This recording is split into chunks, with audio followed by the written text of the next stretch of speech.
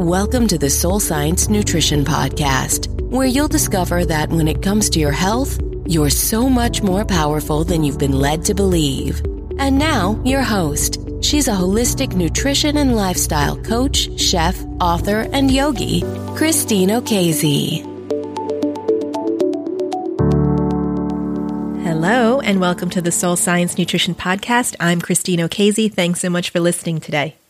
So in today's uber wellness culture, there is an insidious phenomenon that I want to shed some light on. It's a form of toxic positivity, where the belief is that to be truly healthy, you have to free yourself of negativity, of negative energy. You know those popular New Age slogans, love and light, thoughts and prayers, good vibes only. Well, the actual term that I want to explore today is spiritual bypassing. It was first coined during the early 1980s by a psychotherapist named John Welwood in his book, Toward a Psychology of Awakening. And according to Welwood, spiritual bypassing can be defined as a tendency to use spiritual ideas and practices to sidestep unresolved emotional issues and psychological wounds.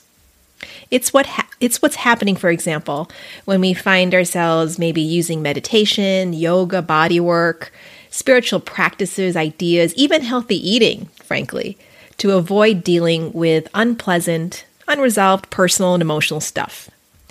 We avoid or minimize our so-called negative feelings like anger, jealousy, resentment. We tend to devalue the feelings and emotions by espousing spiritual ideas and principles. And we might fall into the tendency to judge others for feeling those, again, negative feelings. At its core, spiritual bypassing is a psychological defense mechanism. It gives us a false feeling of security and peace while blocking genuine growth and transformation. Meditative practices are a great example. Are we using them to escape from the stresses of life? As a shield to avoid deep personal exploration, avoid uncomfortable conversations? It's a really relevant question. And if we're on the path of raising consciousness, then giving it some real reflection is the health-promoting thing to do. Listen, we've all fallen into this trap at one point or another. I know I've made it a deliberate practice over the years to check in with myself. Am I meeting myself with that deeper level of awareness? Am I suppressing or disavowing some uncomfortable part of myself? Am I getting caught up in spiritual dogma at the expense of opening up to what's happening in this moment? In other words, is my ego in check? In other words, does having a strong spiritual practice turn into feeling morally superior? After all, these wellness tools are meant to assist in one's transformation journey, not replace it. Because on this show, I love sharing powerful ways to calm the mind, get the body out of that fight or flight, activate the body's self-healing and self-regulating capacity. And it's so important to realize that the end game of all of that is not to transcend our human experience. It's actually to cultivate a level of awareness that connects us to a deeper reserve of self-compassion, a deeper resource where wisdom lies. And so for me, these two powers that we access, the self-compassion, the deeper sort of self-knowledge and wisdom, these are the two powers that, for example, in my world, using the technology of Kundalini Yoga, this is what helps build actual emotional resilience, the mental caliber to more effectively do that inner work, the inner work of processing the tough emotions, the confronting the unresolved issues, which, by the way, sometimes that work begins by just bringing awareness to, our resistance to doing this. So what are some signs of spiritual bypassing, to be really clear? Well, one that comes to mind is never allowing yourself to get angry, right? Sort of being overly optimistic, kind of ungrounded in that way. Another one is being kind of overly detached. See, now there's an interesting connection here between spiritual bypassing and our self-compassion capacity or our practice of self-compassion. Here's why. If we struggle within ourselves, to find a way to be with our own suffering, to open up to, our own life challenges, then more likely we will attempt to avoid or minimize the suffering of others. In other words, if we have old internal stuff that's gone unhealed or that we're not willing to look at, we can actually find it just too triggering or uncomfortable to face and empathically feel the suffering of others. The ugliness of racism, the horrors of gun violence, poverty, for instance, will become too overwhelming. And the whole love and light thing, everything happens for a reason. Well, these platitudes, fall short, and they actually become a hindrance to the valuable process of acknowledging important truths, the value of being with painful emotions, and ultimately living in the web of interconnectedness that is the human experience. So another sign of spiritual bypassing that we want to bring awareness to is an inappropriate tolerance of unacceptable behavior. So this shows up with, an inability to set boundaries, right? Where we're tolerating hurtful, insensitive, or even worse, abusive behavior in the name of being able to rise above it all. Another sign of spiritual bypassing would be what we call spiritual ego, essentially being very dogmatic and using kind of, empty platitudes to puff ourselves up, essentially, but really not having the effect or the intention to offer comfort or insight for others.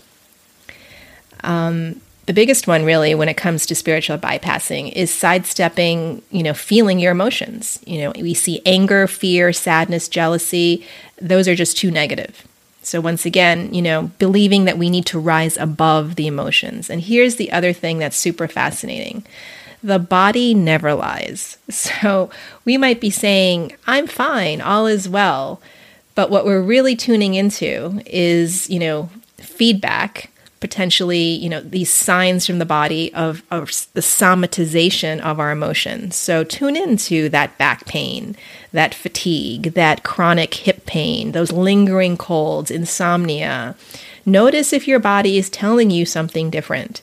And in this regard, it's really useful to think of the body as the subconscious mind. Here's another one. Jumping to looking for the silver lining. And here we're talking about a lack of sensitivity and, once again, a lack of groundedness, right? There's an over-reliance on individual positivity when it comes to complex social issues, for example. So this overemphasis on individual self-actualization, well, it leads to teaching people that they and they alone are responsible for their outcome, their destiny. And while there's a lot of value in talking about personal responsibility and individual, reflection, in this dogmatic, narrow way, this type of spiritual bypassing can become a real obstacle to addressing important structural and environmental changes. Spiritual bypassing can show up as a form of victim blaming. So when people are experiencing or reacting as a result of various levels of personal trauma or emotional wounding, well, telling people to be more positive, to avoid, having anxiety or depression or some other manifestation of stress, again, it shows up as a form of victim blaming. Very disempowering. From a personal standpoint, if we are not aware of the tendency of spiritual bypassing, it can bring up feelings of shame. In other words, I shouldn't be feeling this. I shouldn't be feeling what I'm feeling, right? I'm falling short in my spiritual practice. It can lead to emotional reactivity, because as we said, those emotions don't go away unless we deal with them. And it keeps us stuck in those unwanted behavior patterns. There is an avoidance of personal responsibility. So, for example, it's kind of paradoxical, but, you kind of believe that you're just above it all. You believe you're too good a person and you couldn't possibly be causing anyone harm, right? Again, that spiritual ego or kind of superiority complex. More importantly, I think, spiritual bypassing, when I reflect on it, is very unfortunate for so many reasons. But one of them is it really does actually stunt and hinder personal growth and, moreover, genuine spiritual development. It takes training and experience to recognize the value of our challenges. We can't jump to looking for the silver lining in that without doing the work. There are more steps, I think, that we need to bring awareness to before we get to that. So the question becomes, how do you know you're using practices in a genuinely health supportive way? Well, I think we need to ask ourselves, what is your intention? And are you avoiding difficult emotions? And of course, is it making you feel superior over other people? So for me, my intention when it comes to embodying these yogic tools, these energetic practices, embodying them into my everyday, my intention is that they help me live from a space within myself that's clearing and resolving mental patterns, tendencies, essentially any of these things that are getting in the way of me experiencing true happiness. And what do I mean by that? I mean real happiness. I mean not the happiness that's dependent on external stuff, but the space of what's sometimes called in other traditions as the awakened heart. It's a deep and genuine sense of contentment, right? So the intention, I guess, that's really helpful is, how can I better develop the capacity to digest all the circumstances of my life? Spiritual practice is, in my experience, incredible medicine for dealing with the stress of life. It's a means of healing and transformation, absolutely. But it's because it makes the internal work of self-exploration more effective. By instilling a source of hope, a sense of awe and wonder, by offering an intimate connection to an infinite source of love and compassion within yourself.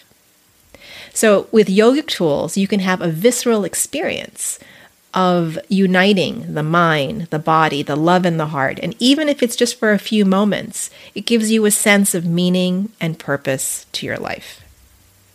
So here are a few tips for avoiding spiritual bypassing. Number 1, remember there are no good or bad emotions. Emotions are our GPS. They're signposts with important messages about things in our lives that we need to pay attention to. Things that are maybe out of alignment with what really matters to us. Things that our soul knows need to change. And when we sidestep or try to rise above these difficult emotions, well, whatever they are, fear, anger, grief, they go dormant for a short while. But eventually they get triggered and they come out sideways and cause even more friction in our lives. Step number 2, go for authenticity. That means accepting the good, the bad, and the ugly. Recognizing that life is just magnificent and messy at the same time. That the human experience is not just love and light, not just the pleasant, but also the unpleasant. We need the contrast of the highs and the lows. And it's not about being fluffy, about the hard stuff. Again, it takes time, skillfulness, and training to recognize and experience the value of it all. And number 3, embrace what I like to call grounded spirituality. Grounded spirituality is rooted in a genuinely holistic approach to health and healing. We need attention on the body, the mind, and the emotions, honoring the complementary processes of working with our psychology and our physiology. All of that will keep us from jumping to a purely spiritual response, which I get might feel really, really good temporarily. But if we've got unresolved stuff, it's still running beneath the radar, influencing our behaviors and shaping the outcomes. A great quote, I think, that captures this is actually by John Welwood. And he says, "We are not just humans learning to become Buddhas, but also Buddhas waking up in human form, learning to become fully human. And these two tracks of development can mutually enrich each other." So I hope that's helpful, my friends. And if this approach to health and healing and grounded spirituality resonates with you, I invite you to check out my website, energeticnourishment.com, schedule a discovery call, see if I can be of any support to you in your journey. I would love to connect with you. So thanks again for listening, and bye for now.